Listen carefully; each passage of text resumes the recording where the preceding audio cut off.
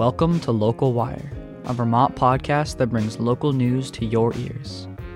I'm Andrew Connolly, and I'll be your host for this December newsreel episode, where we'll bring you CNS student stories featured on Vermont Public Radio. Here are the stories that aired this month. A health clinic that serves students in the Winooski School District is looking to expand. The school-based center opened in 2017. It provides basic healthcare services and COVID testing to students, all without leaving campus. Earlier this year, Vermont's two senators, Patrick Leahy and Bernie Sanders, requested more than $600,000 to expand the center. School officials said the expansion will ensure students have continuous healthcare access, especially through this pandemic. Emily Hecker is Communications Director for the school district. It's a model and a pilot program that we would like to see in other school districts across the state. If the federal funding comes through, the center hopes to add on a dental suite with an on-site dentist. That newscast was written by Sophie Mendez. The EPA has begun reviewing a Superfund site in Williston. Throughout the 1980s, Mytech, a manufacturing and electronics company which has since closed, contaminated the Commerce Street plume site.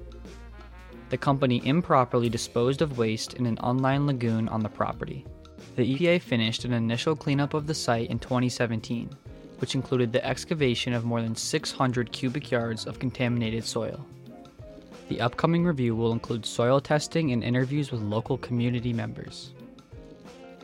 Dan Keefe is with the EPA. He says these reviews are a routine part of the process for Superfund sites. The first 5-year review will really ensure that what was already done with regard to the soil remedy remains protective of human health and the environment. The review is scheduled to be completed by October of 2022. That newscast was written by Doug Finney, and the next one was written by Megan Schneider. After a winter off due to the pandemic, Waterbury held their 12th annual River of Light Parade this past Saturday, December 4th. People lined up on Main Street to watch elementary school students, families, and other community members carry handmade lanterns. The parade was led by a Samba Tucada band, an almost all-volunteer group that performs Afro-Cuban rhythms from Brazil. Sarah Lee Tarat is one of the event's organizers.